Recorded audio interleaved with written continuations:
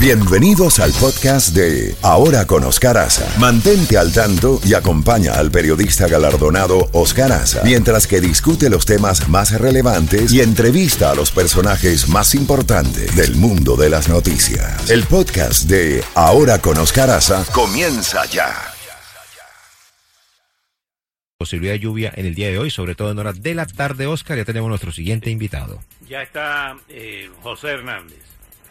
Así es. Verdaderamente un placer tener a José Hernández, ministro consejero de la Misión Venezolana ante la OEA, periodista de muchos años de ejercicio. Vamos a hablar de el tema de Venezuela, tan importante para nuestra comunidad y para Latinoamérica. Lo que está ocurriendo con relación a toda esta información y desinformación que estamos viviendo en el mundo de hoy, José. Realmente se está especulando mucho sobre las divisiones en la oposición, sobre las declaraciones de Nicolás Maduro, un día conciliadoras buscando enviar señales a la actual administración para que le levante, aunque sea parcialmente, las sanciones. Por otra parte, amanece al siguiente día con un discurso totalmente ofensivo contra Occidente, a favor de Rusia, justificando la invasión de Rusia a Ucrania. ¿Qué es lo que está pasando en este confuso escenario venezolano? Buenos días y bienvenido. Gracias, Oscar.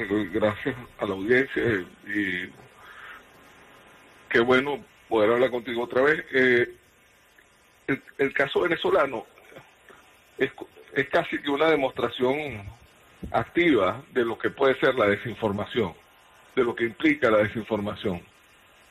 Nosotros padecemos una administración ilegal, una administración que usurpó el proceso y que además se robó el proceso que donde se justifica como presidente de la República, y además de eso tiende a buscar alguna justificación dentro de su criminalidad para tratar de conseguir alguna autenticidad que no tiene y no va a tener jamás, porque la razón por la que llegó al poder fue criminal. Ellos se robaron el poder.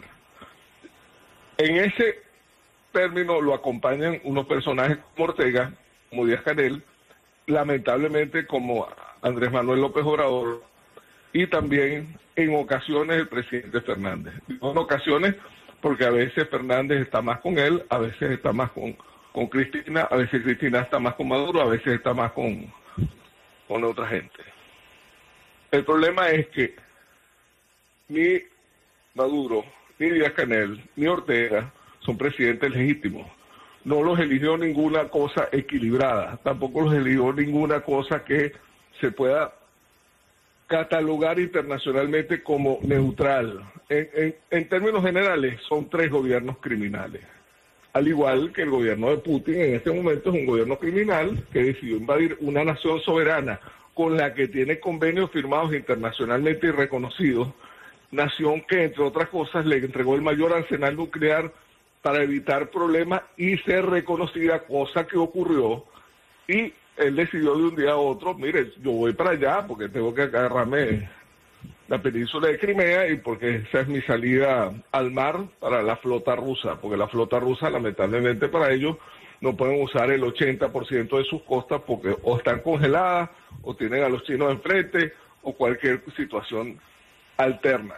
Por eso ahora bien, José, en el tema, en el tema de la información que dimos tempranito en la mañana de Smartmatic, con esta demanda contra el gobierno de Maduro, realmente llama la atención que la propia empresa que estructura el cómputo de las elecciones y la organización de las elecciones está demandando porque sus máquinas, sus equipos fueron utilizados para cometer fraude en las elecciones del 2017. Eso por una parte. Y por otra parte, el hecho de que en la Cumbre de las Américas, la cumbre encabezada por Estados Unidos, reconoce, le da un espaldarazo a Juan Guaidó y se va a reunir con Juan Guaidó. Estos dos temas, ¿cómo crees que puede contribuir a la salida venezolana? Bueno, eso es parte del mismo guión que te he dicho antes. Tú y yo vivimos la Cumbre de las Américas, la primera cumbre que fue en Miami, que fue un éxito total y rotundo. A esa cumbre aquí en el Billboard, a esa cumbre el único que no asistió fue Fidel Castro, porque era el único que no era demócrata. Todos los países de América Latina eran demócratas, todos los países del Caribe, todos los países de Centroamérica, y bueno, obviamente los de Norteamérica. Pero ¿qué nos pasó? Bueno, que entró la tragedia de Hugo Chávez, que también viene de una cosa criminal, un tipo que se reconoce responsable del asesinato de 36 venezolanos y terminan eligiéndolo.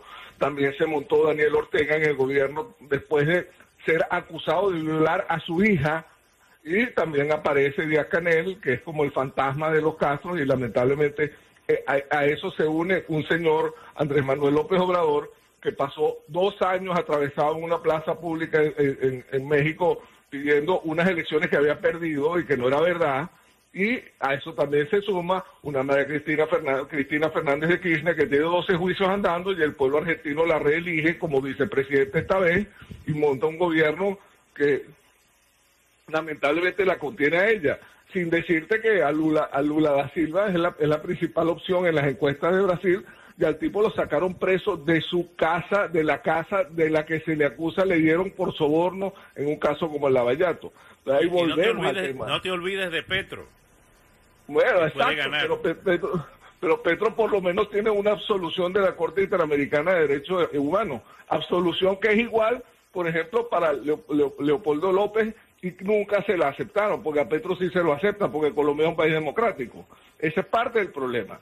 Entonces, nosotros tenemos que entender que ya basta de mentiras, ya basta de abuso, ya basta de la cultura de la transgresión, que tenemos que volver a ser una comunidad un poco más decente, porque cuando éramos un poquito más decentes y entendíamos, como decía Benito Juárez, que entre los individuos como entre las naciones, el respeto al derecho ajeno es la paz. Cuando logremos volver a eso, ahí nos va a ir mejor que como nos está yendo ahorita. Pero nosotros vivimos en una situación de gente que nos canta sirenas, que nos dice que los iraníes son buenos, que nos dice que Putin es una maravilla, o que los chinos son una maravilla, y son gente que no es verdad, no es este hemisferio, no somos nosotros no queremos eso, ni lo vamos a querer jamás. Entonces, ¿cómo nosotros terminamos en esta cuestión? ¿Cómo un individuo como López Obrador pone en jaque una cumbre? Ay, porque yo no quiero ver, ¿qué malcriadez es esa? Y además un tipo que solo le quedan 2 años de gobierno y se tiene que ir. Ah, no, que viene Marcelo Ebrard. Ok, es Marcelo Ebrard, no es López Obrador. Si en alguna parte del mundo le da una patada histórica al presidente anterior es en México, y eso va a ser así igualito. Entonces, José, ¿cómo puede, no quiero personalizar el tema, pero el caso de Guaidó en esta reunión con el presidente, ¿qué se puede hacer para aminorar la desgracia de los miles y miles de venezolanos que están varados en la frontera y en México adentro, tierra adentro, esperando la oportunidad para pasar a los Estados Unidos? Ante esa tragedia, ante ese drama humanitario, ¿qué se puede hacer?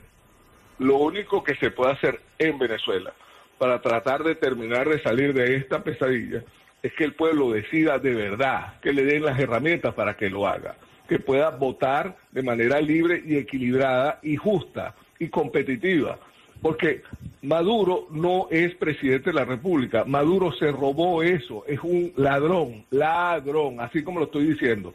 Lamentablemente nosotros seguimos confiando en una situación que no es verdad.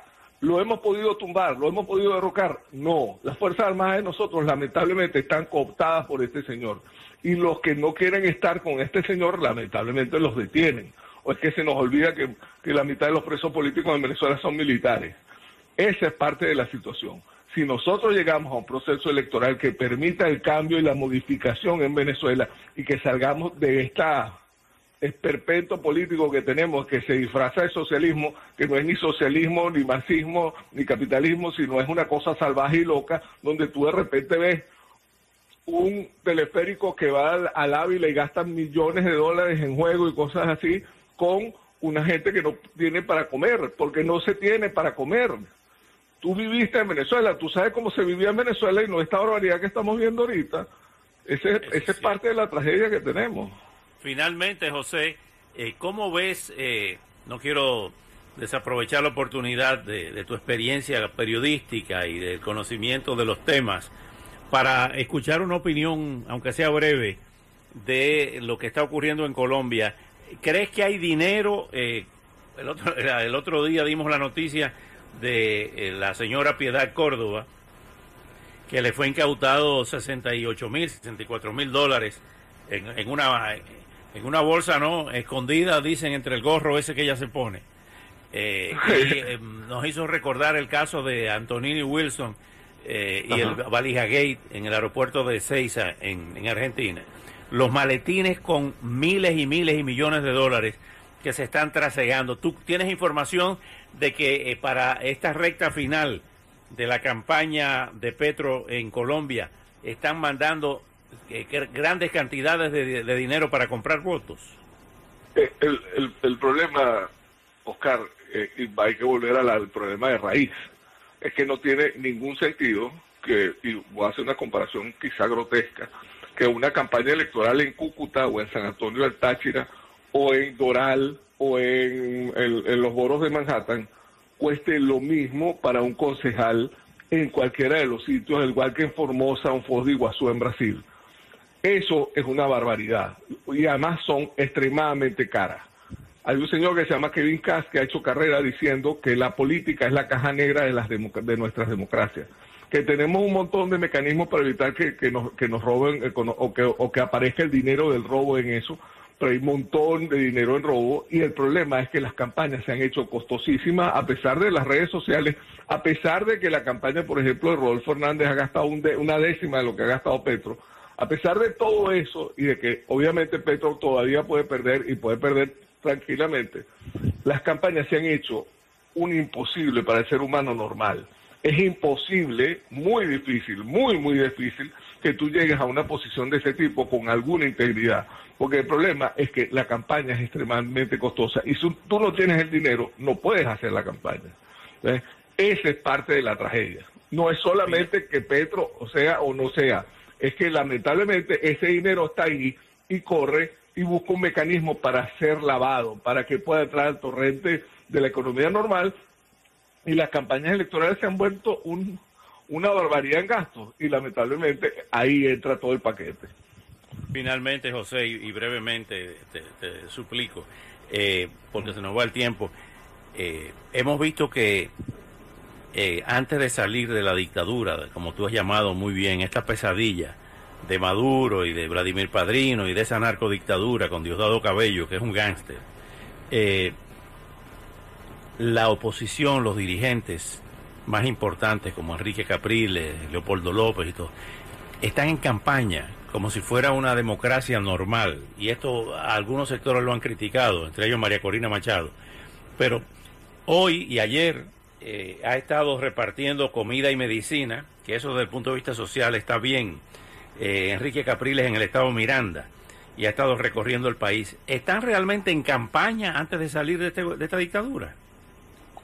El problema, Oscar, es que yo te dije en alguna parte de este programa que nosotros hemos intentado todas las fórmulas y hay que seguir intentándolo. Entonces, mientras eso ocurre, la gente se muere de hambre y hay que darle algún beneficio, algo hay que darle. Y quizá esa sea una fórmula. También eso se liga a lo que te dije antes, de que tú tienes un montón de dinero buscando algún sitio donde entrar y la política se ha vuelto un hueco. Y lamentablemente, aunque estamos en una dictadura, tenemos que aprovechar todos los resquicios. Y en el caso particular de María Corina, ella critica que la gente ande en campaña, pero ella también anda en campaña porque también anda haciendo las diligencias de ir por pueblo haciendo sus manifestaciones, que además son extremadamente difíciles y extremadamente complicadas en Venezuela de la manera que sea. Ahí estuvo la semana pasada Juan Guaidó en Maracaibo y le cayeron a silletazos unos concejales que habían sido derrotados del Zulia. Eso es parte del tema y uno tiene que seguir buscando a la gente porque siempre el ser humano es la única razón de la política y uno tiene que seguir buscando al ser humano para que tenga una vida mejor, porque esa es la razón sincera y verdadera de la política, no es otra. Que se corrompa, que haya mucho dinero en el narcotráfico, ese es otro tema, pero los políticos están ahí